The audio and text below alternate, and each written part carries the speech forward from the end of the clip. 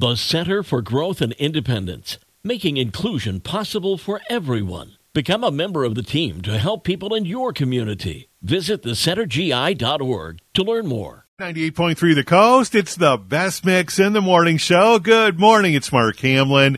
Beautiful Friday on the way today, at least for the middle of December. Partly cloudy and a high of 55. Right now, 47 degrees in Watervliet.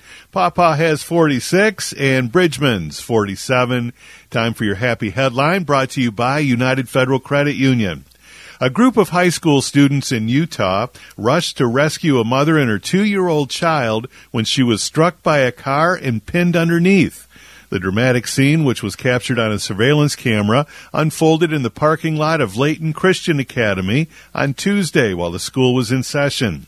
The school's pastor saw the terrifying scene, ran back inside, called 911, and he told everyone to come outside.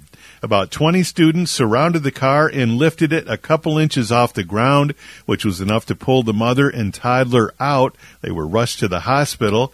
Mother has since undergone surgery, remains in the hospital. The child's injuries were not serious. He's recovering at home. A happy ending to what could have been a terrible, terrible situation. And that's your happy headline for this Friday morning. It's brought to you by United Federal Credit Union on 98.3 The Coast.